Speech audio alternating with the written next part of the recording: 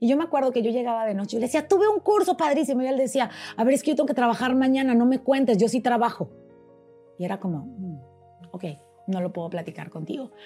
Pero pues te quedas con tu historia, ¿no? Qué egocéntricos somos. Mira lo que me está haciendo.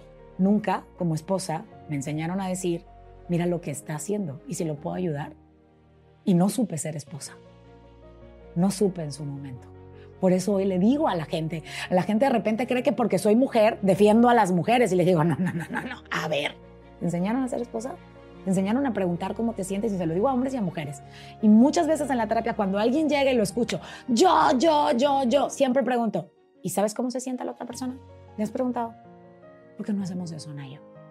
Nadie nos enseña a tomar en cuenta a los demás. Somos muy egocéntricos y creemos que el mundo gira a nuestro alrededor. Yo era una de ellas. Porque muchas personas me dicen, es que estás hablando mal de él. Y le digo, no, yo he asumido mi 50%. Yo hubiera podido también haber hecho las cosas totalmente distintas y no tienes que llegar a una situación como esta si aprendieras a comprender y a tomar decisiones. Por eso mi lema hoy es, en una relación de pareja es, pruebo, porque tienes que probar, observo, porque tienes que aprender a observar bien, tanto de tu lado como del otro, y al final eliges si te quedas o te vas. Así de sencillo, son 3 pasos. Y es algo que todos debemos de entender, porque si yo no pruebo, no convivo, no sé, pero cuando observas que las cosas ya no están bien, tienes que aprender a elegir. Y a veces decir, hasta aquí es en amor propio y en amor hacia los demás. ¿Qué te hace decidir ahora sí divorciarte y salirte de tu casa? ¿Un chingadazo en la cara? Eso fue. Pues como que sí, ¿no? No, es que...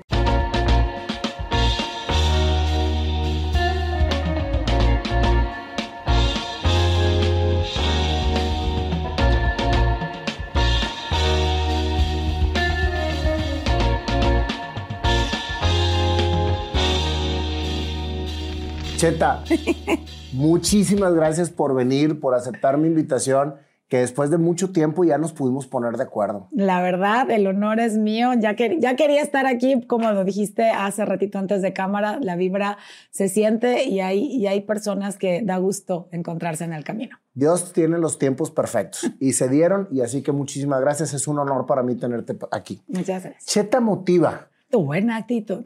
Sí, todo el mundo te conoce por la persona que eres, por la vibra que siempre tienes, vibra positiva, etcétera, pero poca gente conoce la historia de Chetta, de todo lo que pasó para tener ahorita lo que tienes en el sentido de lo que has experimentado en la vida, Chetta. Y es en donde yo me quiero meter. Okay. No lo que la gente conoce, sino lo que la gente no conoce.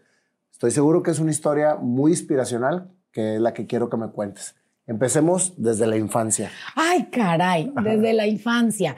Fíjate que somos 5 hermanos, éramos 6. De hecho, ya fallecieron 2. Mi mamá tuvo un hombre, otro hombre, una mujer que murió de muerte de cuna. Ella muere de 3 meses y luego tiene 2 hombres más. Entonces mi mamá quería a su niña. Quería la niña. Ya tenía 4 hombres y entonces nada, pues no se embarazaba, ya estaba más grande. Todo el mundo le decía que cómo iba a tener otro bebé, que si le salía hombre se iba a frustrar, que ya había pasado mucho tiempo. Y 12 años después de mi hermano, el más chiquito, una señora le da una novena a mi mamá del Cristo de Buga en Colombia y le dice que si le daba una hija mujer no le iba a cortar el cabello hasta los 15 años, yo qué culpa, y que la iba a llevar a Colombia todos los años que pudiera. Entonces, después de 12 años, o sea, se embaraza y 13 años, o sea, después de mi hermano más chico, 13 años después, nazco yo. Entonces, prácticamente era hija única, la más chiquita, la única mujer. Y esa es la historia de Chetta, ¿no? Bastante... ¿En dónde vivías? En Panamá. Yo nací en Panamá. Mi papá italiano, nació en Italia, se fue a vivir a Panamá. Mi mamá, de padres italianos, también se fue a vivir a Panamá. Nazco yo, ya sabes, sobreprotegida, como no tienes una idea. O sea, la niña esperada. Sí. La niña esperada, la niña que no podía. Obviamente, mi mamá queda con esa sensación de no se me puede morir otra. Entonces, cuídala, no salgas, no hables con amigos, no esto. Entonces, ¿y cómo fue tu infancia ante esa sobreprotección? Fíjate que fui muy feliz porque me encantaba jugar. Jugué Barbies hasta los 18 años. ¿Neta? No me da vergüenza decirlo. Qué bueno. Lo hacía con una prima y cerrábamos la puerta y decíamos, si viene alguien más, avísanos porque hay que guardar todo. Me encantaba. ¿A qué jugabas con las Barbies? ¿Qué inventabas? Híjole, no tienes ideas las historias. Con mi prima era, yo siempre líder yo, ¿no? Entonces era de, a ver, la historia va a ser esta y por aquí vamos. Pero era como las buenas amigas. Siempre quise tener una hermana. Entonces para mí eran como las buenas amigas. Siempre eran dos amigas que tenían sus parejas y que se iban de fiesta y que se iban de viaje y que disfrutaban. Fíjate que nadie me había preguntado eso. Era como que la historia que siempre jugaba, ¿no? Y hoy tengo 2 niñas. Entonces, mis 2 hijas, siempre dije, son mis muñecas. Ajá. Era como que con lo que yo jugaba. Y era muy padre, pero no tenía amigos. Porque era tan protegida que mi mamá no me dejaba ir a quedarme a dormir a casa de alguien. Entonces, comía mucho, era gordita, fui muy buleada. Entonces, cuando me toca a mí estar ya en la escuela, yo vivía en un pueblo a 40 minutos de la capital, se llama La Chorrera. Cruzabas el puente, seguía siendo la ciudad de Panamá, pero estaba del otro lado del puente. Entonces, en Panamá, todo lo que estaba del otro lado del puente de las Américas se consideraba el interior de la República, ¿no? Entonces, yo quería estudiar, yo no me quería quedar en el pueblo, yo quería ir y yo veía que habían personas que estudiaban del otro lado. Hice todo para que me pusieran en un colegio en Panamá y fui, pero desde el primer día... ¿Por qué querías estudiar? Me gustaba mucho el refugiarme en el estudio. Yo no me sentía guapa, yo no tenía amigos, así que tenía que tener algo bueno y mi refugio fueron siempre el estudiar. Además, mis papás no se llevaban bien, vivían en la misma casa, en cuartos separados, y entonces la única manera de que ellos dejaran de pelear era cuando yo decía, estoy estudiando. Entonces, si yo estaba estudiando, ellos se callaban. Entonces, yo tenía que estudiar. Y era estudiar y estudiar y estudiar fue mi refugio. Fui nerd, entonces claro que llego a esa escuela en la capital, nerd, oye, pero gorda. todo tiene... Ahorita vamos a seguir escuchando tu historia, pero quiero hacer un espacio en... La niñez que me estás platicando tiene que ver con la mujer que eres ahorita. Sí. Y eso es precisamente lo que quiero ir conectando. Y nadie me había preguntado sobre mi niñez, fíjate. Todo el mundo se había enfocado en otras cosas. Y sí, de hecho, parte de esto es lo que quiero compartir en uno de los últimos libros que quiero escribir algún día en mi vida, porque sí conecta y llega un momento en que hasta te sientes orgulloso de haber vivido lo que viviste y de poderte parar. Yo leí alguna vez una frase de Tere Bermea que decía, una experiencia dolorosa tiene sentido cuando le sirve a alguien más. Hoy, el haber vivido esto a mí me da como la fuerza para poder sentarme con alguien al frente y poder explicarles lo que se está sintiendo, porque yo también lo sentí. Es que eso es muy, muy valioso, porque muchas veces tratan de dirigir o acompañar a las personas sobre experiencias que no han tenido de manera real o física. Así es. Y lo que me estás platicando tú ahorita es, fuiste una niña muy deseada, muy sobreprotegida, en una pareja disfuncional, ¿sí? Y con un alto tema de bullying en la primaria, cuando empezaste tu vida, y tu refugio era jugar con las Barbies, ¿sí? Y el estudio. Hasta ahí vamos. Y esta parte, pues obviamente te hace que te digan nerd, y mi sobrenombre era Bola 8. Ahora me encanta. Hasta quiero tener una... Siempre digo que le voy a robar. Mi papá tiene una mesa de billar en Panamá y siempre le digo, pero no puedo, no le puedo quitar la bola 8. Quiero conseguirme una para tenerla. ¿Y por qué la bola 8? Porque era cara redonda y cuerpo redondo. Recuerda que mi cabello era largo porque no me lo iban a cortar. Entonces todo el tiempo era trenzado y mi cabello me llegaba más abajo de las pompas y todo el tiempo restirado. Me acuerdo de llegar a la escuela así, con el pelo... ¿Y te estiraban mucho el pelo? Sí, todas las mañanas. Era algo impresionante, pero ya te acostumbras. Entonces, sí, muy... Te puedes acostumbrar a que te jalen el pelo. Ay, como sí, la vida, ¿no? Sí, pero para mí era como también una parte de claridad. Claro que el día que me dijeron que me podía cortar el cabello, me lo corté aquí y el pelo se me hizo así, ¿no? Parecía Amanda Miguel, pero en cortito. Y pues el bullying siguió en mi adolescencia porque entonces quieres hacer todo lo contrario y te vas al extremo. En esas etapas de bullying que tú te refugiabas en el estudio, en leer, ¿qué era lo que te daba paz, Chetta? ¿Qué era, o sea, en tu espacio de intimidad, en donde tú te sentías segura, ¿qué era lo que te daba paz? Nada. ¿Y sabes qué hacía? Comía helados con cornflakes. Era impresionante. Me podía acabar un galón de helado de vainilla con cornflakes normal así, de los que los estrujas y le pones arriba. Y por eso... Una receta de Chetta. Y realmente era como que lo que me daba a mí paz y placer. No tuve tranquilidad. Me gustaba cantar. ¿No crees que eso que estabas haciendo era también como que parte de una autodestrucción? O sea, de lo que más te bulleaban, lo venías a hacer para seguir a lo mejor demostrando que ibas... Ya lo venía haciendo desde más chica. Ya lo venía haciendo, creo que venía más por esta parte de darme esa parte de dulzura o de darme algo rico que me diera placer, y lo seguía haciendo. Muchas personas me ven y me dicen, pero no estabas tan gorda como tú te veías, porque realmente era más, pero te lo dicen y cada vez lo van haciendo más fuerte. Ya bajé de peso, me pasó algo todavía en mi adolescencia más fuerte. ¿Sales de la primaria? Me voy a la escuela en Panamá. ¿Te vas a la escuela en Panamá? Y es cuando entra más fuerte el tema del bullying. Más fuerte el tema del bullying, mucho más fuerte. Y salgo de la escuela, de prepa, porque allá es secundaria, le llaman. Salgo de prepa y entro a la universidad y fue peor. Porque ¿Qué decidiste estudiar? Decidí estudiar Derecho. Yo estaba bien enojada con todo el mundo. Y enojada porque siempre fueron hombres los que me bulliaban. No me daba cuenta que las mujeres también lo hacían. De hecho, mi grupo de amigos, que eran mis mejores amigos, también me bullearon. Y no sabes cómo salirte porque te da miedo no ser aceptado en otro grupo. Y eso es lo que me hace hoy comprender a los adolescentes, porque sé lo que es decir, esto no está bien, pero ¿cómo pongo un límite? ¿Cómo les digo que la burla, cuando a mí me duele, ya no está padre que le sigan? Y callas durante mucho tiempo por pertenecer, por estar. Se superan muchas cosas. Hoy en día son personas que quiero muchísimo y que sigo frecuentando, porque tampoco a ellos les enseñaron cómo hacerlo. Entonces no guardas rencor, no culpas, no hablas mal de nadie por la misma razón. Porque a lo mejor llegó un momento en que entendiste el por qué viviste eso con ellos y por eso no los culpas. Así es. Pero mientras que no llegues a esa claridad, los vas a culpar toda la vida.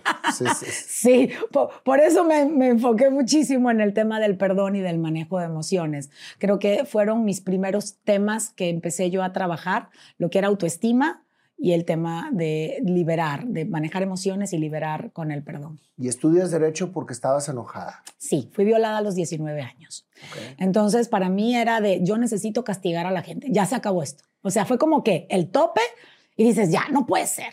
¿Esa violación fue parte de lo que estabas sufriendo alrededor o fue una situación...? Fue una situación particular. Fíjate que fui a una fiesta de alguien muy famoso en Panamá y estando en la fiesta... ¿Qué edad tenías? 19 años. Me encerraron en un baño, no pude hablar, yo no tomé, nadie estaba tomando. Hay mucha gente que me pregunta, ¿por qué no tomas? ¿Por qué siempre traes café? O sea, llego a una fiesta, no le estás contando a todo el mundo tu historia, ¿no? Espero que a partir de hoy ya nadie me esté molestando de si quiero tomar o no quiero tomar. No me gusta el licor porque el efecto del alcohol fue lo que produjo que muchas personas se salieran de control, tanto los que estaban afuera que no dejaban entrar a nadie como el que estaba adentro conmigo. Entonces, para mí fue una situación muy difícil en donde no puedes hacer nada y hoy te lo puedo contar como si te contara que hace mucho frío allá afuera y que hoy llegue aquí forrada con toda la vestimenta, ¿no? Del frío. Pero si dices, cuando alguien está bajo el efecto de algo para divertirse o para sentirse bien, les digo, no lo necesitas. Si tú hoy quieres buscar algo que estimule para hacerte sentir bien, no estás bien. Chécate, trabájalo, porque es una línea muy delgada y es un hilo que no solamente te daña a ti, sino que puede dañar a otras personas. Entonces, sí, el tema del alcohol para mí es algo que no me vas a ver a mí normalmente tomando. A lo mejor me puedo echar un digestivo o algo rico mientras estoy comiendo, pero no al grado de decir estamos en una fiesta y tomar, porque para mí trae recuerdos, o sea, y sí me trae muchos recuerdos. Y claro que yo salgo de ahí y dije, se acabó, o sea, esto ahora sí va en serio. ¿Cuál es la carrera? Derecho. Y tenía mi tía, que fue una de las primeras mujeres abogadas en Panamá, magistrada, la primera magistrada del Tribunal Electoral de Panamá, o sea, una mujer muy reconocida en cuanto al derecho, y dije, con ella. Y me fui a vivir un año a su casa y dije, y quiero entrar y olvídate, tú eres mi mamá en la universidad. Cuando sucede esto de la violación, Chetta, ¿estabas en un momento de tu vida todavía en un tema que no te sentías bien contigo misma? Sí, y fíjate que ya había bajado de peso y según esto ya me sentía más guapa, pero no lo trabajas, tú crees que lo estás haciendo y ahí es donde yo te digo, el acompañamiento con alguien, con estrategias y de una manera profesional, siempre va a ser mejor que la gente que diga, yo pude solo. Porque se te va a quedar algo en el camino. No terminas de limpiar profundo. Y sí, creo que el hecho de empezar a bajar te hace hacer muchas cosas muy extrovertida que puede incluso mandar un mensaje totalmente distinto y ponerte en una situación de riesgo como la que yo me puse. ¿Qué sucede después de esto? O sea, tú tienes un coraje, tienes una depresión. ¿Qué sucede? Híjole, tenía la peor actitud del mundo. O sea, yo le gritaba hasta a mis papás. ¿Tus papás supieron? Mis papás no supieron. ¿Quién sabía de tu situación? Nadie. O sea, las personas que estaban en la fiesta, ¿supieron? No, porque si yo hablaba, o sea, hubo una amenaza y acepté la amenaza. ¿Cómo se va transformando una situación en un infierno? Digo, porque si de por sí es un infierno lo que te hicieron, en el sentido de lo que le pasó, alrededor de lo que pasa sucede, o sea, sigue creciendo ese infierno. Y además, dice, lo bueno de esto es que no eran parte de mi círculo que yo frecuentara. Entonces, para mí fue muy fácil no tener contacto con esas personas, pero sí fue una amenaza y sabemos dónde vives y esto y quién es tu familia y dónde encontrarte. Y te quedas... ¿Y por qué hablas en plural? Porque eran los chavos que estaban afuera. Acuérdate que había uno adentro y habían otros afuera. Ajá. Entonces, cuando yo saliera... ¿Qué edad tenían esas personas? ¿Eran mayores que tú? Eran mayores que yo. Eran mayores que yo. La fiesta era una fiesta de adultos y para mí era la primera vez que yo salía con amigos que eran distintos a mis amigos de siempre porque quería abrir un círculo social. Esa situación en lo particular, Chetta, pasa mucho en las chavitas y en los chavitos que están empezando a crecer. Así es. Que quieren experimentar cosas que todavía no están preparados para experimentar. Y cuando les toca vivir una situación de estas, se topan con pared y después no saben qué hacer. Y se les trunca la vida. De hecho, este tema, fíjate que por eso me trabé hace ratito, porque lo he dicho en varios podcasts, me han preguntado sobre este tema, nunca lo había profundizado, pero jamás lo he hablado con mi mamá ni con mi papá. Es un tema que jamás me he sentado a platicar con ellos. Yo ya decía, tienen tantos dolores que creo que no necesitan uno más. Y además he convertido eso en una fortaleza. Entonces, nunca lo he hecho. Entonces, he convertido, pero en ese momento no. No, en ese momento fue bien difícil. Te amenazaron, te dijeron no digas nada. ¿Y qué pasó contigo? Me endurecí. De hecho, en una maestría, cuando estudié ya para ser orientación familiar sistémica, en la maestría me tocó un sacerdote de compañero y nos hicimos muy compinches, se sentaba al lado mío. Entonces, cuando yo le cuento esta historia y me pregunta por qué estudié Derecho, le digo, no, porque, a ver, es que había un cabrón y yo me tenía que convertir en otra cabrona. Entonces me dice el sacerdote, a ver, vamos a entender algo.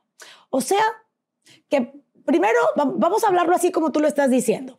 Hubo un cabrón que te quitó lo pendeja. Y yo, sí. Entonces te convertiste en una cabrona como él. Nayo, hazte cuenta que me echaron un balde de agua fría. Ha sido la única persona, el padre Mariano, le mando besos, bendiciones, porque cuando yo llegué a la maestría, que esa es otra historia, yo llegué rebelde, yo ni siquiera pedí llegar ahí. Yo dije, yo voy a decir las cosas como son. Me cambió toda la perspectiva. Y ahí entendí lo que era el significado de nunca pagues con la misma moneda, ni te conviertas en la misma persona. Y dije, no, necesito ser billete, no moneda. Estoy pagando con denominaciones muy chiquitas, necesito crecer, no tengo valor. Me convertí en un igual. Y ahí fue donde decidí cambiar mi carrera de Derecho. Verdaderamente y decir, me quiero dedicar a esto.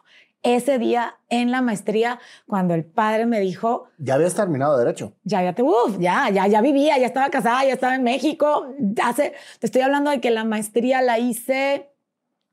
¿qué será? ¿Hace 10 años? O sea, ya después de todo, después de el otro evento que viví de por ahí. Vámonos despacio.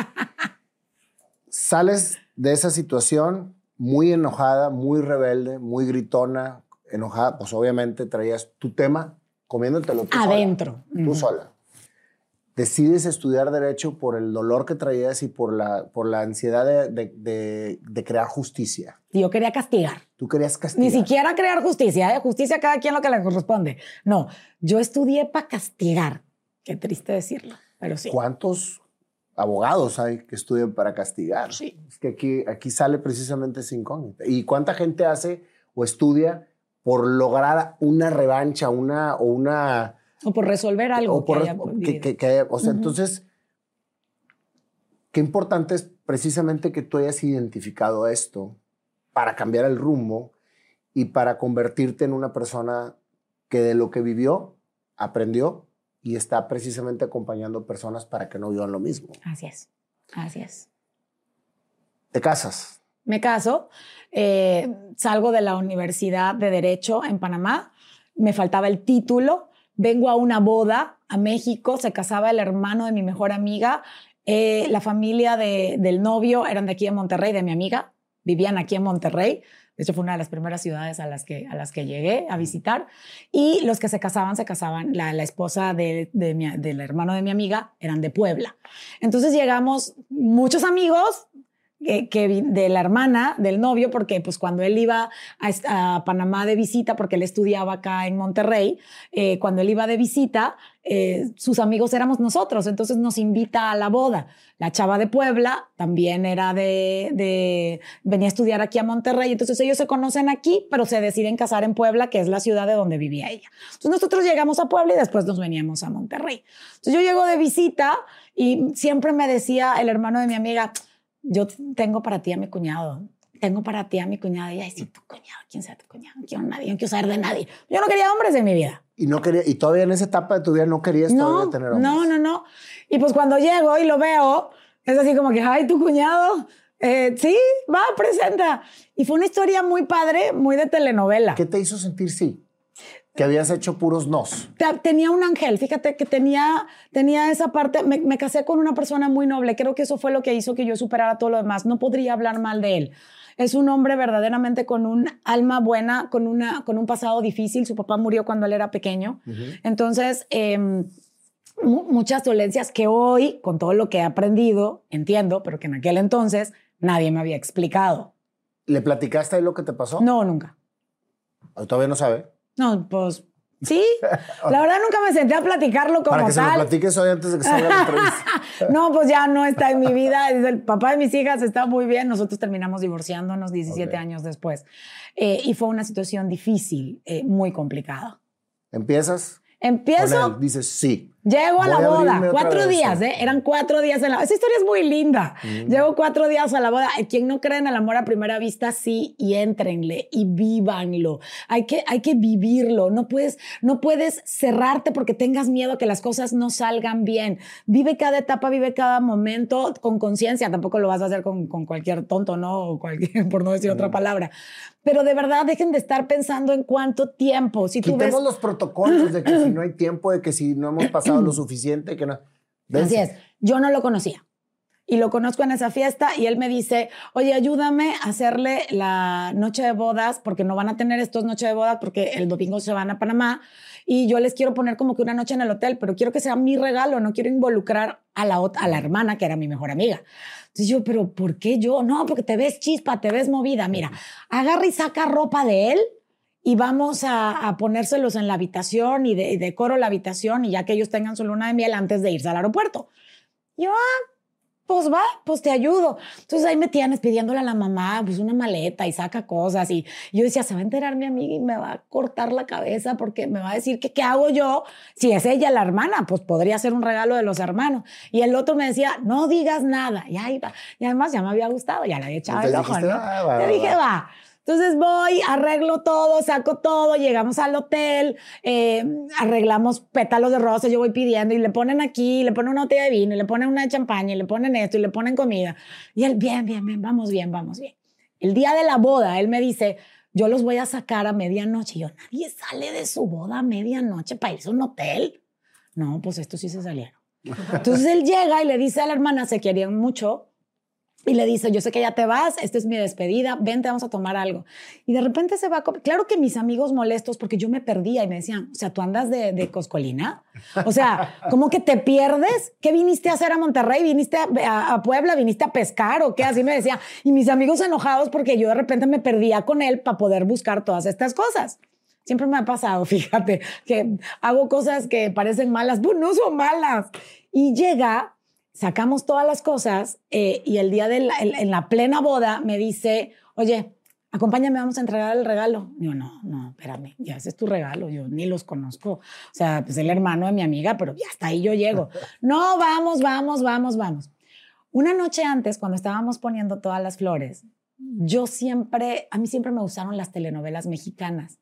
Yo veía las catedrales, veía los lugares, yo decía, wow, México. Por eso para mí México era un lugar que me llamaba la atención venir. Entonces, en Puebla, en el Camino Real, que era el lugar donde habían hecho, se ven las cúpulas. Aquí hay unas salitas y ves perfectamente las cúpulas y la habían puesto en Puebla ahora luces azules a cada cúpula. Entonces, de noche se ven iluminadas preciosas. Entonces, yo suelto la frase, si a mí me ponen una botella de vino y me piden que me case aquí, me caso. Pero yo lo dije. Al día siguiente es la boda. A medianoche me sacan, vamos, y pues yo dije, pues vamos a entregar de noche. Yo no había salido con él de noche. Entonces llegamos, sentamos a los novios, no, pues es que ella me ayudó, por eso está aquí, dale las gracias, y pues aquí está su regalo de luna de miel, y pues ustedes ya no regresan a la boda. O sea, ustedes ya aquí se quedan. O sea, lo sacaron. Lo sacó de su boda. Yo no entiendo quién hace eso, pero lo aceptaron. Se salieron. Las mamás de los novios sí sabían, sí estaban enteradas de que los iban a sacar. Imagínate, todo el mundo se enteró sí, de qué onda con esto. Y entonces yo le digo, bueno, ya vámonos. Y me dice, no, espérate. Y yo dije, no, pues ya me sentí raptada, violada. Yo dije, no, claro que todos los recuerdos van a tu cabeza. Y dije, ¿qué hacemos aquí? Me dice, no, espérate tantito. Y viene un mesero con una botella de vino. Al día siguiente. Y me dice, ¿y si te pido que te cases conmigo? Cri, cri. 17 años después, vivimos 17 años, fue una historia hermosa. No me arrepentí, ¡claro! Le dijiste que sí. O sea, fíjate cómo, o sea, de la noche a la mañana cambiaste de una negación a los hombres a casarte al día siguiente, de haber conocido al hombre que fue tu marido. Y fue muy padre porque yo le dije, sí, pero tienes que tocar puerta en Panamá. Y me dijo, va, pues yo toco puerta en Panamá. Le dije, pues va. Y entonces, pues muy padre, regresamos a la boda. Nada más habíamos bailado una canción en la boda y alguien ya le había dicho a mi suegra, otro que se te va a Panamá. Y la verdad, muy padre. Yo al día siguiente, después de la boda, el domingo, nos veníamos a Monterrey porque realmente la familia era de aquí. Nada más que él tiene tíos en Monterrey, entonces él se vino a Monterrey también. Y pues ya empezamos a platicar, me regreso, me acompaña. ¿Cuánto duraste en el proceso antes de casarte? 8 meses. Y realmente vistos, 8 meses no, 88 veces nos vimos en persona. Pero realmente yo lo conocí en septiembre y me casé en julio. Y me vine a vivir. O sea, me casé con maletas y ya me vine para acá. ¿Qué tal, Entonces sí. Pues con razón dice que hay que creer en el amor a primera vista. Exacto. Y la verdad, súper bien los primeros años. Tenemos 2 hijas maravillosas, 2 regalos hermosísimos. ¿Viviste aquí en Monterrey? No, viví en Puebla. En Puebla. Yo llegué derechito a Puebla. Monterrey nada más lo conocí esa vez de visita.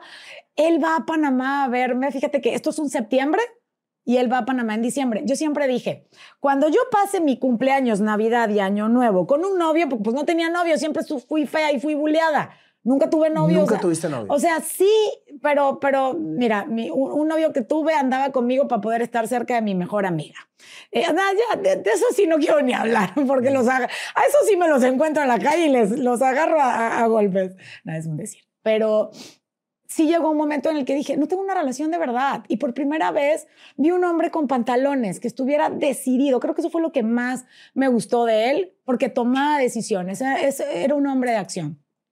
Entendí con el paso de los años que pueden haber situaciones muy difíciles que hagan que pierdas toda tu parte emocional y toda tu fortaleza.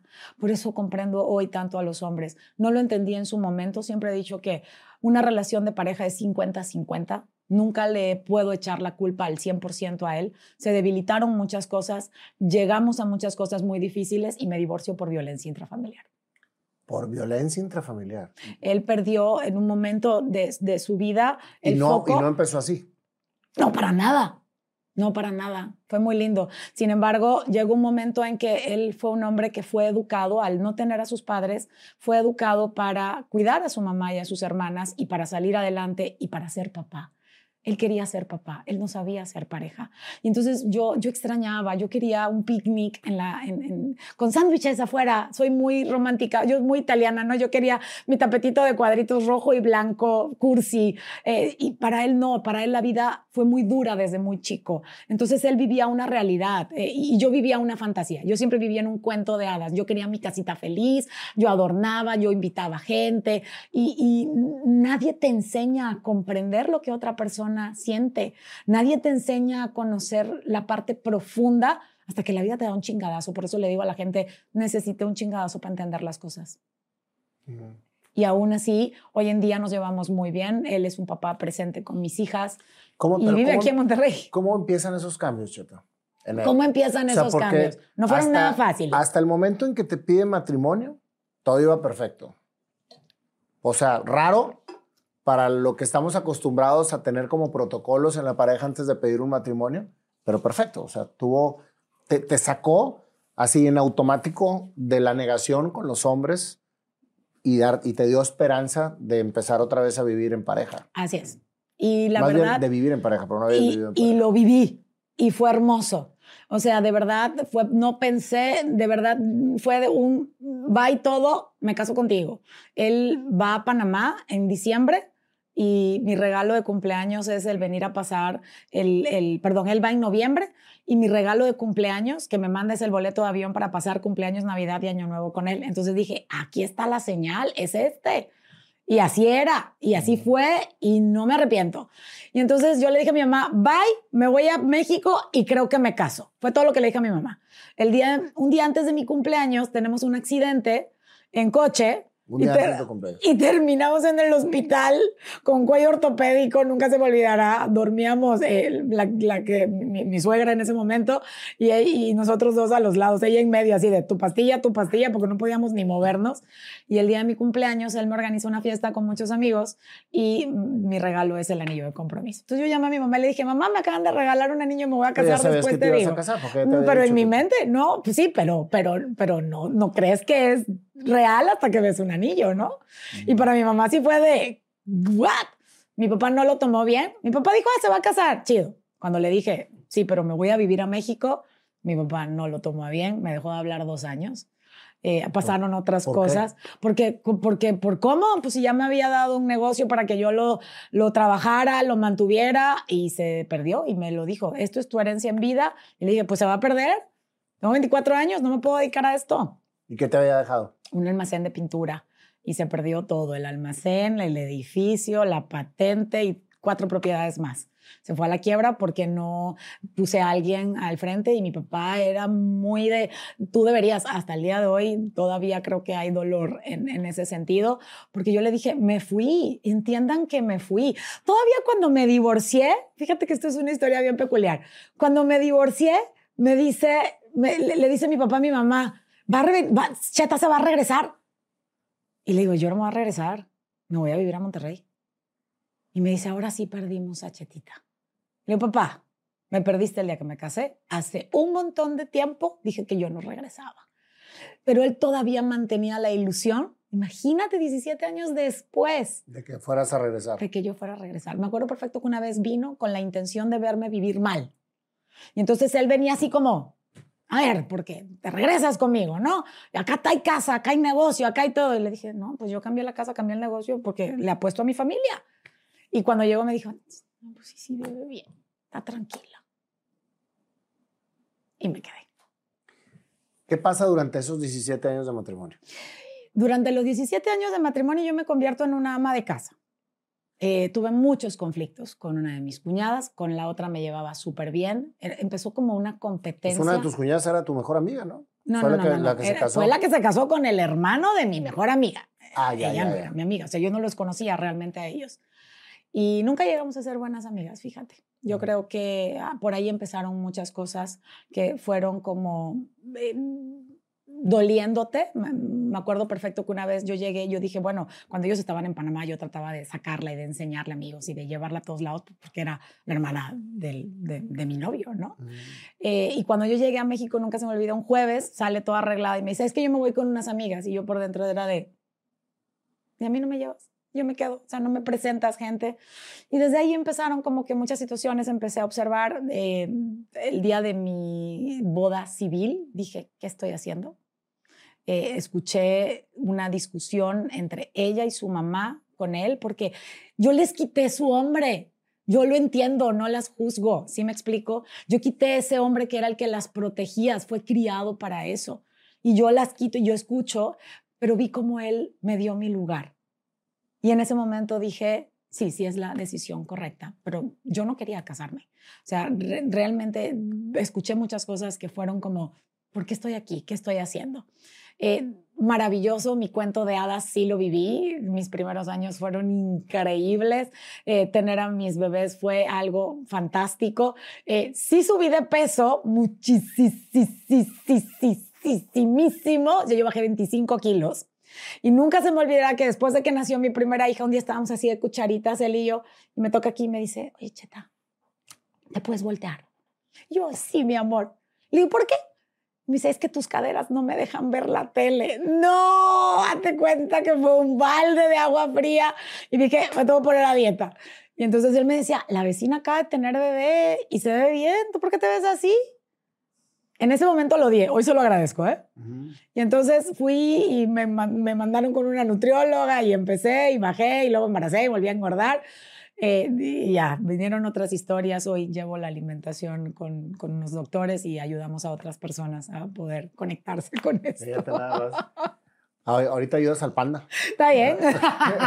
Oye, bueno, ¿cómo empieza? O sea, porque yo quiero meterme un poquito en cómo se fue transformando esa persona en lo que terminó siendo el fin de tu matrimonio. Al final del matrimonio, la empresa para la que él trabajaba quiebra.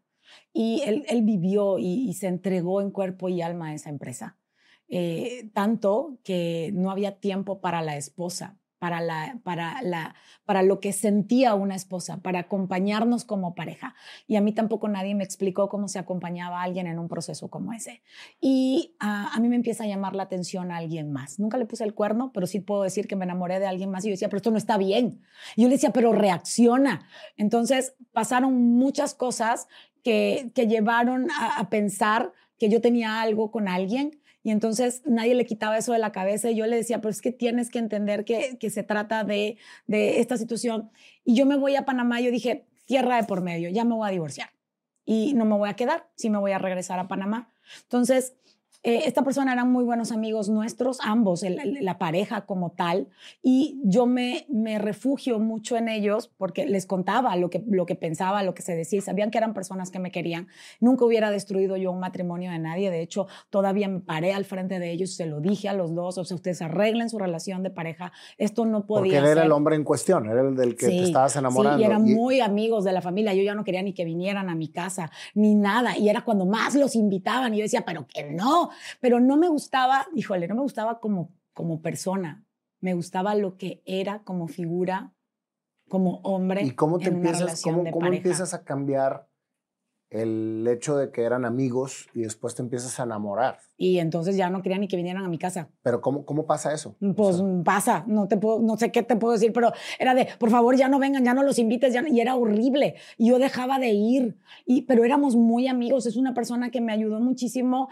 Ellos, no puedo hablar ni siquiera de él, ellos como pareja me ayudaron muchísimo, me ayudaban incluso, yo tenía un negocio de ropa, me prestaban dinero, pero coincide esto con el momento de depresión de la quiebra, que no me enteraba yo de lo que estaba pasando, las emociones comienzan a caer, incluso le recomiendan ir con un psiquiatra para tomar medicamento a mi marido en ese entonces. Ahí no había habido violencia todavía. No. De hecho, viene hacia abajo. Entonces yo digo, ya esto no funciona. Me quiero ir a Panamá para decir, se acaba esto.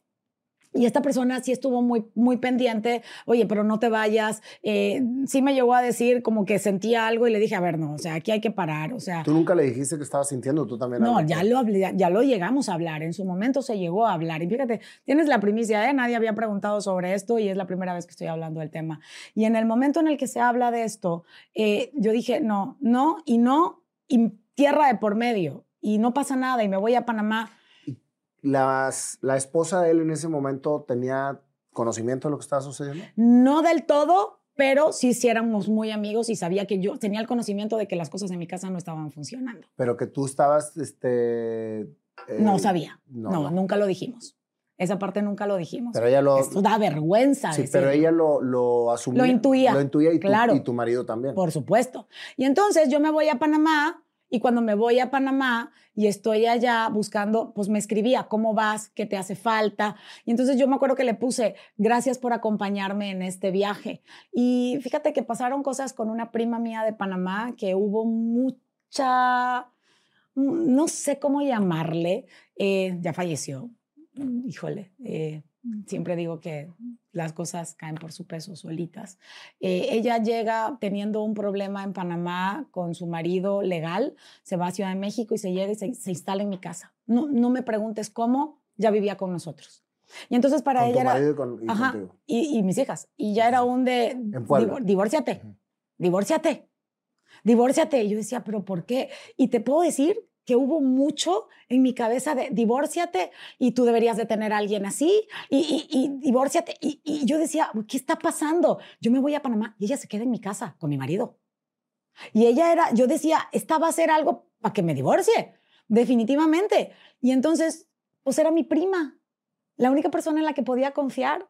Y entonces yo a ella sí le cuento lo que yo estaba sintiendo. Y le dije, a ver, es que yo no puedo con esto. Y esto no está bien, yo sé que no está bien y me tengo que ir. Y entonces, cuando un día llego a mi casa y veo que ella está sacando sus maletas, dije, aquí pasó algo.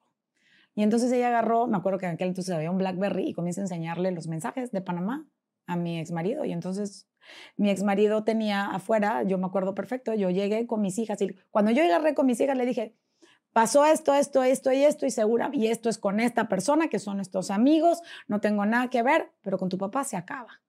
Y cuando llegué, mi ex esposo me tenía casi, estaba sentado arriba del cofre del coche, los vecinos estaban afuera, casi mi ropa afuera, y cuando llegó le dijo a mi hija, ¿ya sabes quién es el novio de la puta de tu madre?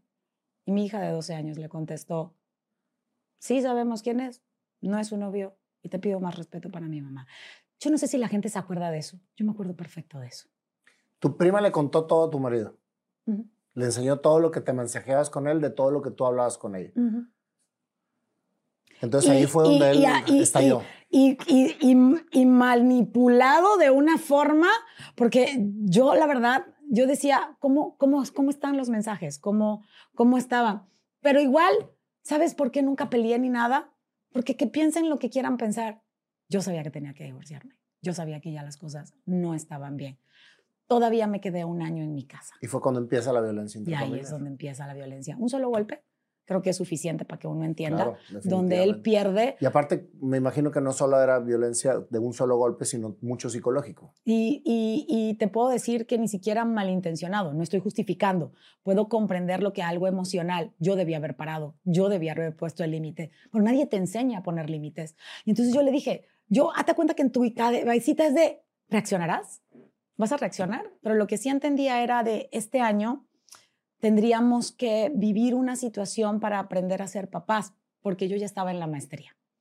Y entonces ya me estaban enseñando lo que era una familia. ¿Cuándo empiezas a estudiar la maestría?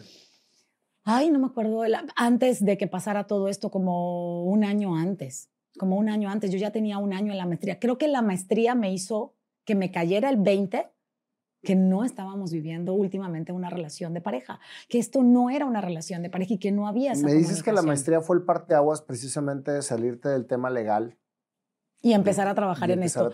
Yo empecé a dar terapias porque yo había tomado un curso con una comadre mía y ese curso yo fui a Panamá y se lo empecé a dar a mis primas, normal así porque me decían mis primas, oye, bajaste de peso y ya no gritas y ya no tienes tan mal genio. ¿Te ves bien? ¿qué hiciste? Yo, pues tomé un curso. Y en el curso entendí muchas cosas y cambié muchas cosas. Bueno, pues danos el curso. Entonces yo, mis 40 y tantos días que estuve en Panamá, les empecé a dar el curso. Luego llego a Puebla y me dicen mis amigas, que les diste el curso a ellas. ¿Y nosotras que somos tus amigas? No nos has dado el curso. Yo, pues vamos a darle el curso. Cuando llegué al curso número 100, dejé de contar. Una traía otra. Llegué a tener de verdad 100 personas en una casa que tú de repente dices, ¿y qué hacemos aquí? ¿De dónde salieron? ¿En qué periodo fue eso? Eso fue en el 2008. ¿Pero estabas tú en el tema de entre la maestría y el divorcio? Estaba yo en el tema de que me quería divorciar, pero no lo había hablado. ¿Y dabas cursos? Y daba cursos. Es que por eso te pregunto esto, Chetta, porque muchas veces en las etapas más complicadas es cuando empieza a salir tu verdadera esencia. Así es. Y entonces estabas con una situación complicadísima y estaba empezando a aflorar lo que realmente venías a hacer al mundo, ¿no? Sí. Y fíjate que entiendo hoy lo que no se debe hacer en una relación de pareja y lo que se debe de hacer y de procurar en una relación de pareja, porque lo vives. Y lo vives no solamente desde lo que a ti te hicieron, porque muchas personas me dicen, es que estás hablando mal de él. Y le digo, no, yo he asumido mi 50%. Yo hubiera podido también haber hecho las cosas totalmente distintas y no tienes que llegar a una situación como esta si aprendieras a comprender y a tomar decisiones. Por eso mi lema hoy en una relación de pareja es pruebo, porque tienes que probar, observo, porque tienes que aprender a observar bien, tanto de tu lado como del otro, y al final eliges si te quedas o te vas. Así de sencillo, son 3 pasos. Y es algo que todos debemos de entender, porque si yo no pruebo, no convivo, no sé, pero cuando observas que las cosas ya no están bien, tienes que aprender a elegir. Y a veces decir hasta aquí es en amor propio y en amor hacia los demás. Yo también entiendo que mi grado de exigencia, mi enojo con la familia de él, con su hermana, hasta ahora entiendo, él era buen esposo porque era buen hijo y buen hermano y yo quería eso solo para mí porque yo no había trabajado mi tema familiar. Y eso nos pasa. Llegamos al matrimonio y parejas es parejo, pero lo que te atrae en una relación de pareja es la diferencia, porque polos opuestos se atraen. Pero para que se mantenga, lo que te atrajo lo tienes que trabajar tú para tú tenerlo y entonces poder estar en equilibrio. A mí me encantaba su familia porque era así. Yo decía, yo quiero eso, pero para mí, porque yo no lo tenía. Lo que yo no había entendido era que yo tenía que sanarlo en la mía para poder comprender que él podía tener tiempo con su familia. ¿Cómo fue el proceso de que en este año que tú te quedaste después de que sucedió toda la parte de que sucedió? Estabas estudiando tu maestría, estabas dando talleres y estabas viviendo una situación compleja dentro de tu casa. ¿De dónde sacabas fuerzas para poder hacer esto? Te enfocas en estudiar, creo que me regresé a mi infancia. Era lo que quería llegar. Así es de sencillo. Y te enfocas en jugar. Jugaba a las Barbies con mis hijas. Teníamos un cuarto de Barbies. Todo lo que yo tenía en Panamá me lo llevé a Puebla. Lo regalamos el día que me salí de Puebla y me vine a Monterrey, pero ese cuarto era un refugio y yo jugaba. Yo tenía mi casa, no te tocaba, y mis hijas tenían las de ellas. Y entonces jugábamos. Y volvemos a esas 2 mismas cosas que me ayudaron a mí. Y yo me acuerdo que yo llegaba de noche y le decía, tuve un curso padrísimo. Y él decía, es que yo tengo que trabajar mañana, no me cuentes, yo sí trabajo. Y era como, ok, no lo puedo platicar contigo. Pero pues te quedas con tu historia, ¿no? Qué egocéntricos somos. Mira lo que me está haciendo. Nunca, como esposa, me enseñaron a decir, mira lo que está haciendo y si lo puedo ayudar. Y no supe ser esposa. No supe en su momento. Por eso hoy le digo a la gente de repente cree que porque soy mujer defiendo a las mujeres y les digo, no. A ver, ¿te enseñaron a ser esposa? Te enseñaron a preguntar cómo te sientes y se lo digo a hombres y a mujeres. Y muchas veces en la terapia, cuando alguien llega y lo escucho, yo, siempre pregunto, ¿y sabes cómo se siente la otra persona? ¿Le has preguntado? ¿Por qué no hacemos eso, Nayo? Nadie nos enseña a tomar en cuenta a los demás. Somos muy egocéntricos y creemos que el mundo gira a nuestro alrededor. Yo era una de ellas. Hoy le enseño a la gente lo contrario. Ahí está precisamente lo importante, Chetta, de responsabilizarte de lo que te toca para poder entender por qué te tocó y entonces crecer para poder acompañar a los demás para que no les toque. Así es. Yo le digo, cuando llegan mis pacientes conmigo, yo les digo, a ver, aquí olvídate del quién tuvo la culpa, por qué me está pasando esto, que esto como que lo tenemos claro, pero luego pasó una nueva modalidad que todo el mundo quería decirte, esto tiene un para qué. Nayo, cuando tú estás abajo, el para qué te vale 3 pepinos. Tú no quieres saber el para qué, es más, te enojas hasta con Dios. Y entonces yo le digo, vamos a enfocarnos en el cómo salimos de esta. Y es por eso que yo hoy hago estrategias. Y sabes que toda mi técnica hoy terapéutica es una mezcla de todo lo que estudié. Soy mindset coach. Me especialicé en estudiar procesos mentales, cómo funciona el cerebro. Yo como buena abogada, yo decía, a mí esto que me lo comprueben.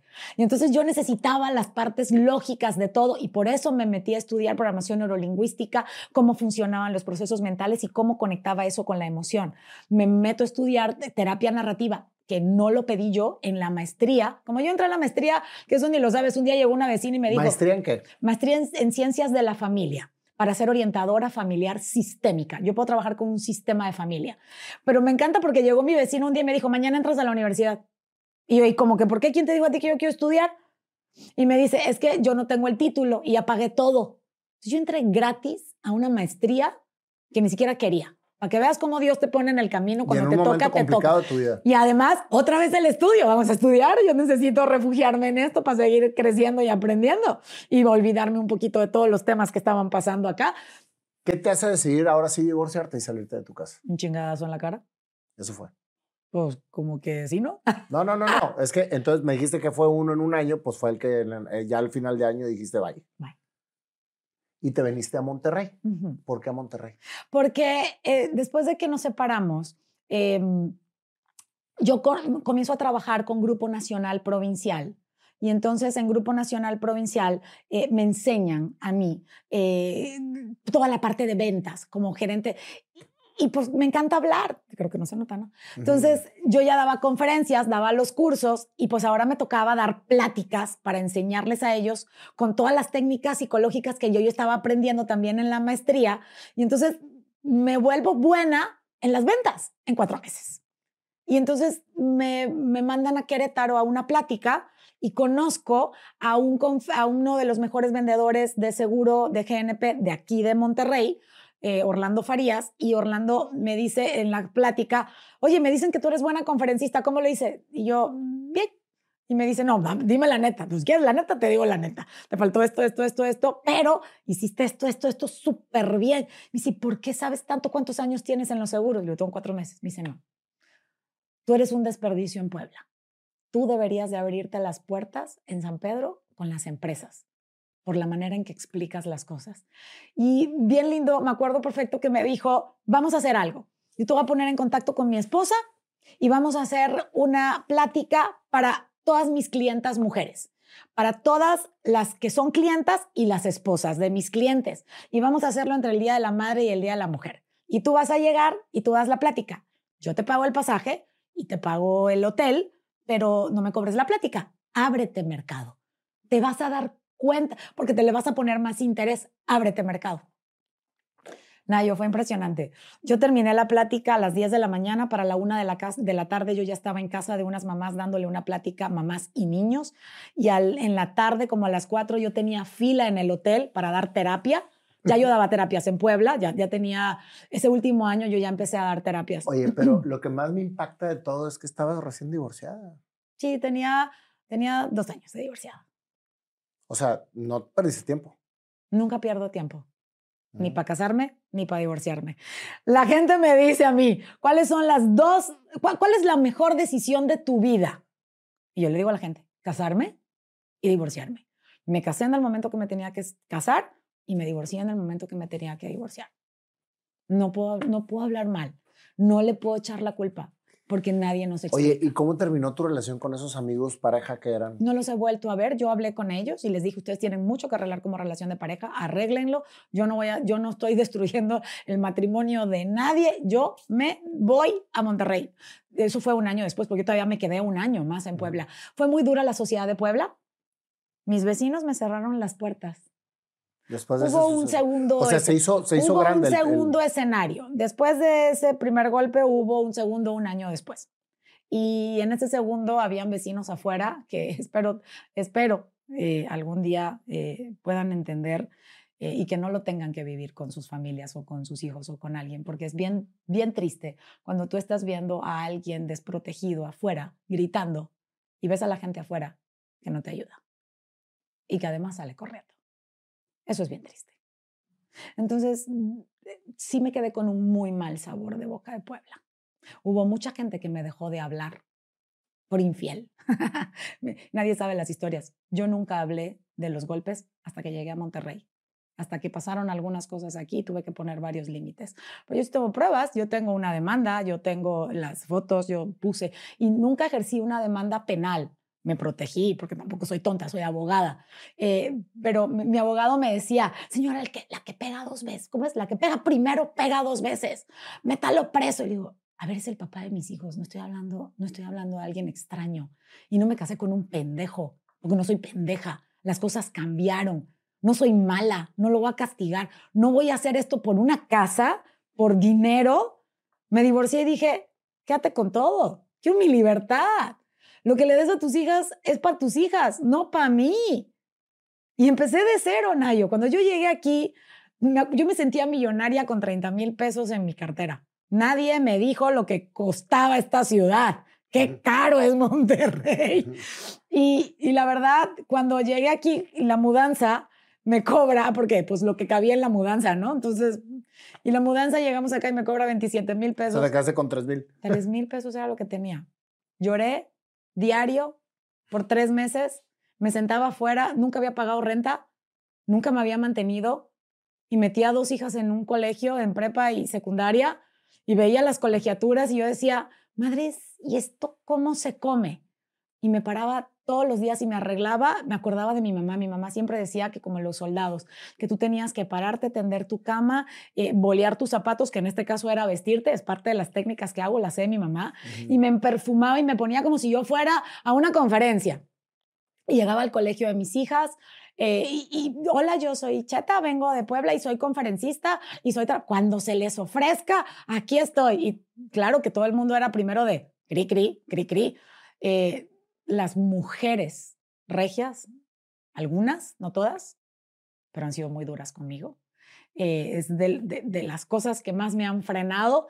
Y me acuerdo perfecto que yo intentaba tener amigas y no tenía amigas. Era la divorciada y además era bonita. Entonces yo era una amenaza. Y además es inteligente. No, manténla lejos. Y me costó mucho, mucho, mucho. Y entiendo que a veces lo malo sirve para valorar lo bueno. Yo nunca digo que las cosas son malas. La desgracia de alguien puede ser la oportunidad de alguien más. Aquí en Monterrey hubo un niño que lamentablemente, por todos los problemas emocionales que él traía, no sé si recuerdas que mató a varios compañeros en el colegio y a la maestra y luego él mismo. Ese día el Colegio San Patricio me pide a mí, me dicen, señora Chetta, ¿se acuerda que usted nos dijo que podía darnos una plática? La necesitamos hoy. Por el suceso que pasó. Por el suceso que pasó. 680 papás en el auditorio. Yo acababa de llegar a Monterrey. 680 papás que me escucharon algunos papás que tenían trabajaban en el Tecnológico de Monterrey. El Tecnológico me abre las puertas, me convierto en una de las conferencistas del Tecnológico, me llevan a todos los colegios y comienzo a hablar de manejo emocional, que era mi fuerte. Y de ahí salió ese libro. ¿Cómo aumentar madres con estrategia? Porque nadie puede negarte que uno está encabronado y que hay cosas que duelen y que quisieras agarrar a la gente y partirlas en cuadrito y aventarlas contra la pared. Pero tengo una frase: a que alguien te chingue, te tiene que ver chingada, si no solo se quedó en un intento por chingarte. Y entonces entendí cuál era la mejor venganza: guapa, exitosa y feliz. Te concentras en ti. Y no ya no en lo negativo, ya no en la venganza, ya no querer fregarte a todo el mundo. No, ya duele. Si ya te fregaron, ¿para qué friegas? Ya te fregaron. Ya no necesitamos más pérdidas. Y la gente me dice, es que, ¿qué ganas en redes sociales? Nada, comparto porque en mi momento me hubiera encantado que alguien me ayudara. Nayo, me cerraron las puertas bien cañón. Las personas que tú más cerca pensabas. ¿Y ahora ¿Sabes? se los agradeces? Claro, pero totalmente. ¿Sabes lo que es estar fuera de tu casa, en el coche, a las 10 de la noche y no saber dónde irte a dormir? Porque te sacaron de tu casa y porque nadie te abre la puerta. Y no te puedes regresar, no tienes mamá, no tienes prima, no tienes a nadie. Y la decisión más fácil hubiera sido, agarras una maleta y te regresas a Panamá. ¿Por qué? Si ya decidiste seguir hacia adelante. Vamos hacia adelante, me vine más arriba, me vine al norte. Eso le enseño a la gente. Situaciones difíciles vas a tener en tu vida muchas veces. De ti depende si te paras o te quedas en el piso. ¿Tienes rencor con alguna persona que ha pasado por tu vida? Con una vecina. Creo que no es rencor. No entiendes, te duele. Y yo creo que del odio al amor hay un paso. Porque cuando odias, amaste. Odias tanto porque esperabas que esa persona hiciera algo o siguiera haciendo lo que antes hacía y lo deja de hacer. Esperar. Sí, las expectativas dañan a cualquiera. No, pero hablo de en aquel momento. En aquel momento yo esperaba que alguien que sí sabía toda la situación te defendiera y de repente te cierra la puerta. No, hoy en día no tengo rencor con nadie, ni siquiera con mi exmarido. Me llevo bien con él. Digo, espero que si ve esta entrevista no lo tome a mal, porque no lo estoy haciendo para dejarlo mal a él. Creo que fueron experiencias que vivimos los dos. Siempre he reconocido que también tuve muchísimo que ver, pero sí a un golpe hay que ponerle un alto siempre y no permitir ni uno más. ¿Qué hace Chetta ahorita? Chetta ahorita, fíjate que me preguntaron en estos días que si me sentía plena. Y le dije, me puedo morir hoy. Y me voy feliz. Me voy plena. ¿Te arrepientes de algo de lo que has vivido? Nada. La viviría exactamente igual para poder estar en este momento. Si esto me garantiza estar en el momento en el que estoy, no, hombre, igualita, no le quiten nada. Nunca pensé vivir lo que estoy viviendo en este momento de mi vida. Hace un año no te lo hubiera contestado así. Hace un año todavía no estaba en el momento en el que estoy hoy. ¿Ves? Este era el momento indicado. Hoy Chetta trabaja con parejas, trabaja con adolescentes, muchísimo. Mi fuerte han sido los adolescentes y las parejas, todo el tema emocional. O sea, sigo siendo la terapia en corto y hago coaching para emprendedores, gente que quiere emprender negocios. Eso me lo enseñó el TEC de Monterrey y la verdad agradezco muchísimo por esa parte que me cobijó y me enseñó desde que fui presentadora en Inc. Monterrey. Llevo 5 años siendo la presentadora de ellos desde que llegué aquí. Y muchos jóvenes. Trabajo con muchos jóvenes y me encanta decirles, a ver, espabilense y concéntrense. Cada vez que lloras por una vieja, cada vez que lloras por un chavo, es porque no estás siendo productivo. Sacúdete, vamos a entender lo que es la adolescencia y vamos a empezar a ser productivos. Cuando tú estás bien, tú te enfocas. Cuando tú te autovaloras y también sanas por dentro, todos los problemas se resuelven con la autovaloración. Si sabes quién eres y te dejó alguien, sabes que puedes encontrar a alguien más en el camino y no te enganchas, no criticas. Porque el que critica es porque no tiene nada que hacer. El que habla de la vida de alguien más es porque no ha hecho nada bueno de la suya, que necesita hablar de otro. Entonces tú te enfocas en la tuya. Qué bueno está eso. O sea, eso sí me queda clarísimo. Y entonces, y soy coach de empresas. Me encanta trabajar la parte emocional. Yo quería trabajar con la parte productiva. Me gusta la productividad porque pues, fue de lo que más carecí en su momento cuando empecé yo sola. Entonces yo decía, tengo que ser productiva. Entonces, ¿cómo se come esto? Y empecé a leer muchos libros sobre el tema. Pero me di cuenta que había que limpiar primero la parte emocional. Entonces soy una buena chacha emocional. No me da vergüenza decirlo, limpio bien. Todas esas personas que ayudan en casa, pregúntense cómo serían sus vidas sin ellas. Bueno, yo hago ese trabajo. Yo te puedo limpiar esta parte para que vuelva a salir esa parte padre que tienes y que sigas compartiendo tu talento con el mundo, porque solo es cuestión de limpiar. Nadie está exento a vivir una situación emocional que te mueva. Todos vamos a envejecer, a todos se nos va a morir alguien. Eso no lo podemos evitar. Todos vamos a tener subidas y bajadas y nos enseñaron hay que ser valiente, no tengas miedo. ¿Cómo se hace eso? No te enojes, ya estoy. ¿Qué hago con esto? Yo me acuerdo perfectamente cuando a mí me decían, es que no te enojes, ya estoy encabronada, ¿qué hago con esto que siento? Entonces empiezo yo en aquel entonces porque en el proceso donde empiezan todas las cosas mal en mi matrimonio y sobre todo antes con mi familia política, yo me acuerdo que fui a un psicólogo y entonces voy con un psicólogo y me dice, ¿cómo te sientes? Y dije, no, esto es como las películas, ya sabes, yo abogada penalista, ¿no? Yo ya empezamos mal. O sea, si me sintiera bien, no estaría aquí contigo. A mí dime cómo salgo de esto. No, es que tú primero me tienes que hablar de cómo me sientes. Yo estoy harta de hablar de cómo me siento. Yo ya te expliqué cómo me siento y tú me vuelves a preguntar. Y me paré y me fui. Siempre digo que no me siento orgullosa de decirlo. Pero para mí era como, no puedo. Y fue cuando me metí a aquel curso que me hizo cambiar muchas cosas y que luego lo comparto porque entiendo un poco más del proceso mental y de que no te sirve de nada. Fui a muchos cursos, busqué muchas cosas, leí muchos libros, muchos. Tengo un libro favorito que se llama Los secretos de la mente millonaria. No sé cuántas veces me lo he leído. Con el que empecé el curso, 10 lecciones para despertar la conciencia de mujer, que te hace ser mujer tanto con tu lado masculino y tu lado femenino. Por eso soy muy de, hay que aprender a hacer equipo con los hombres. No soy feminista extrema, defiendo a la mujer, pero también defiendo al hombre. Yo creo que si yo tuviera que formar un grupo, haría un grupo humanista a favor del ser humano. Y entonces haríamos mejor sinergia, porque existen muchas buenas personas. Me dices que este es el primero de 7. De 7. ¿Y cómo están constituidos esos libros? Mira, el primero es este, que es totalmente de manejo de emociones. Aparte del manejo de emociones, el que sigue es con adolescentes, porque el tema de los adolescentes está muy fuerte hoy en día. Después de pandemia, los que más sufrieron fueron los adolescentes. Me hice famosa en TikTok con un video que tenía que ver justo con esta parte de que no comprenden. Ellos ya tienen una etapa que se vive normal de adolescencia, que la hemos vivido todos.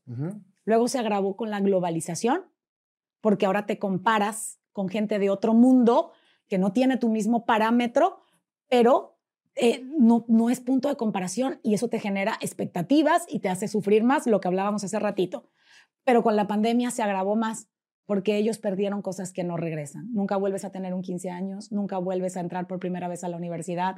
Es más, si te da miedo ligar a alguien, no tienes esa emoción de estar en el recreo viendo cómo este está ligando a este. Ya ni siquiera eso tienes. Entonces los adolescentes sí la están pasando muy mal. En pandemia fue lo que más tuve y hasta de otros países. Entonces el segundo libro que sale es de adolescentes. El tercero es de productividad, que es a lo que siempre quise llegar. El cuarto tiene que ver con decretos y afirmaciones, que es lo que hago en la cocina con Jerónimo y que me encanta compartir. El que sigue viene a hablar de todas las historias que yo comparto, lo sabía una vez, que salen en mis redes sociales, bien explicados. Y el último se llama Del milagro a la vida y es mi autobiografía. Son 7 libros. O sea, ya los tienes todos planeados y los estás escribiendo, ¿ya los escribiste o con qué proceso? Estoy escribiéndolos, ya tengo las portadas, ya tengo los colores, ya tengo todo. ¿Y por qué sacaste primero Cómo mentar madres con estrategia? Porque es fácil. Primero tienes que limpiar todo lo que tienes adentro. No, nos enseñaron mal.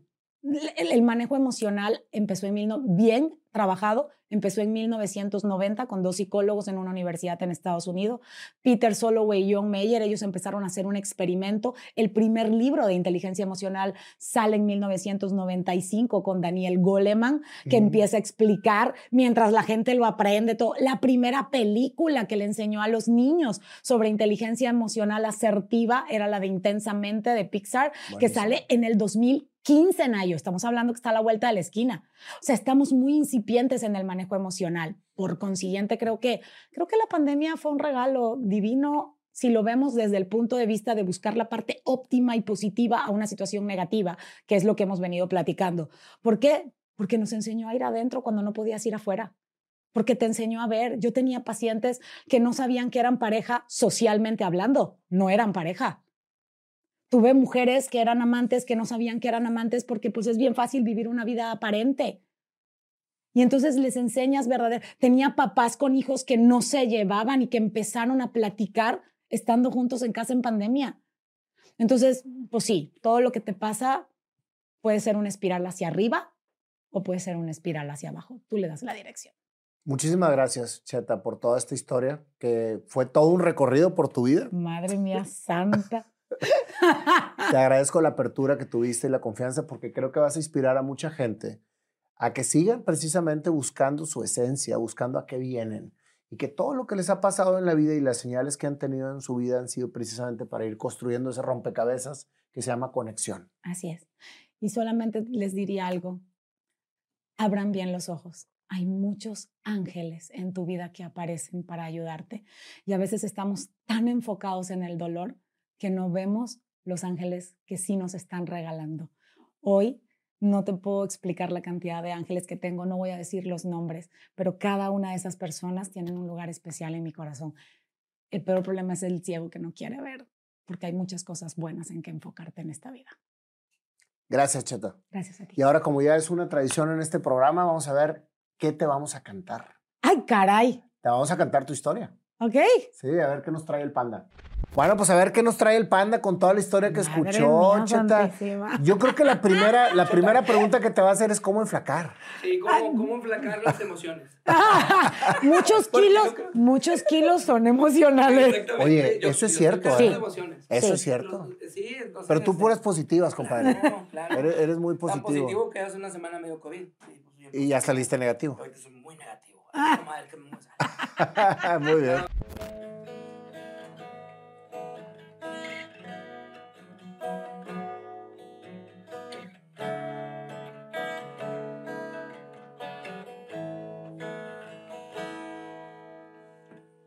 Una niña diferente en un mundo que no entendía.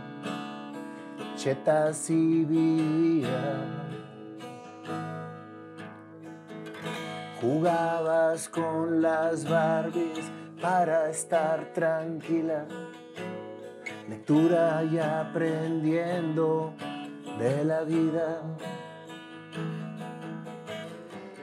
Afuera las cosas no pintaban bien. No era lo que tú querías. Bullying sufrías. Tu madre te traía con el pelo hasta la rodilla. Así lo había prometido. Construyendo estabas a tu alrededor tu mundo ideal. Hacia que venías, eso se construía, pero duro tú vivías. De repente, ya grande te pasó, 19 años tú tenías y pensabas que todo iba mejor. Un suceso fuerte te pasó y un parteaguas en tu vida pasó.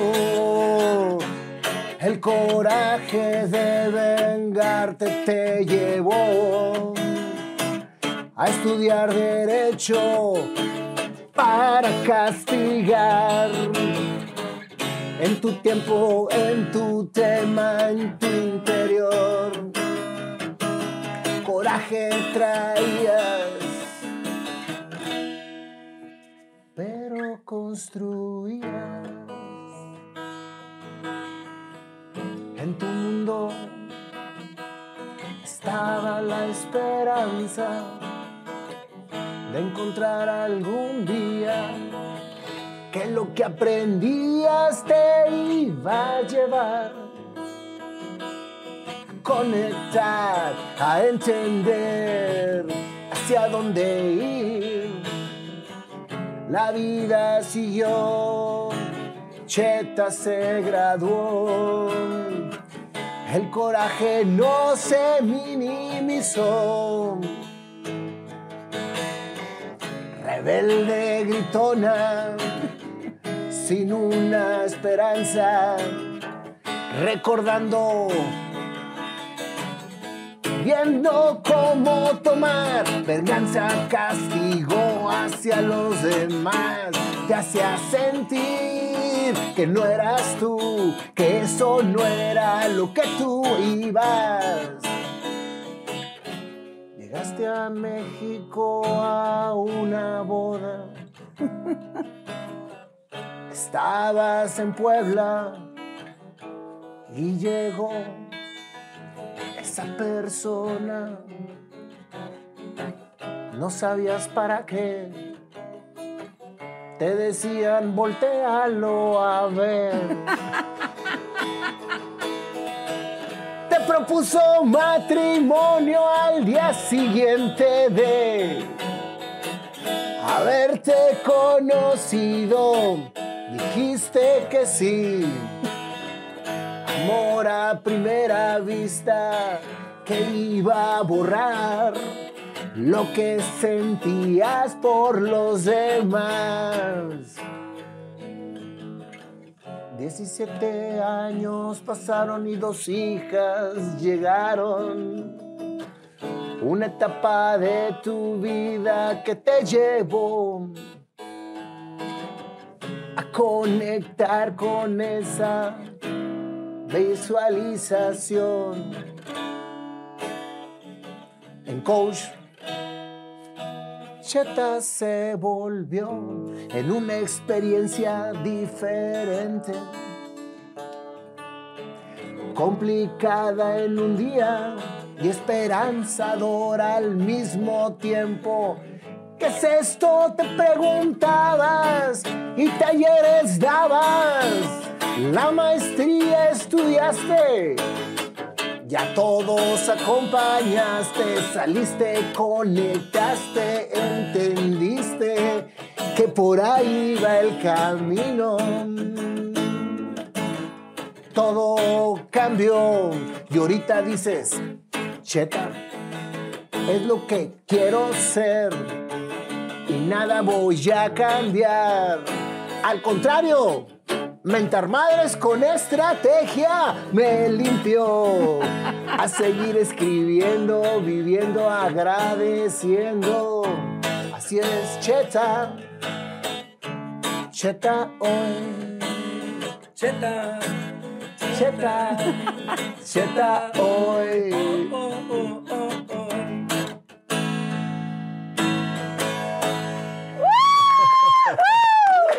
Güey, me cambia mucho tono. ¡Ay! ¡Guau! Con tu memoria reflexiva con todo. Gracias. ¡Qué Oye, bonito! aquí tú eres terapia narrativa y yo soy terapia cantada. ¡Ya vi! ¡Guau! No, bueno, los años, yo decía, ¡guau! Se acordó de todo.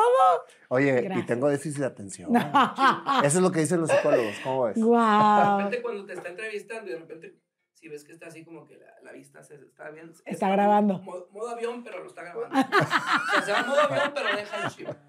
Muchas gracias, Chetta, por esta historia tan inspiradora. Muchas gracias Dios a te ti. bendiga y te siga iluminando para seguir acompañando a todas esas personas que llegan contigo. Muchas gracias, así sea, y a ustedes también para que sigan compartiendo más historias con más personas. Y, oye, gracias por tu libro y por favor, mándame los otros 6.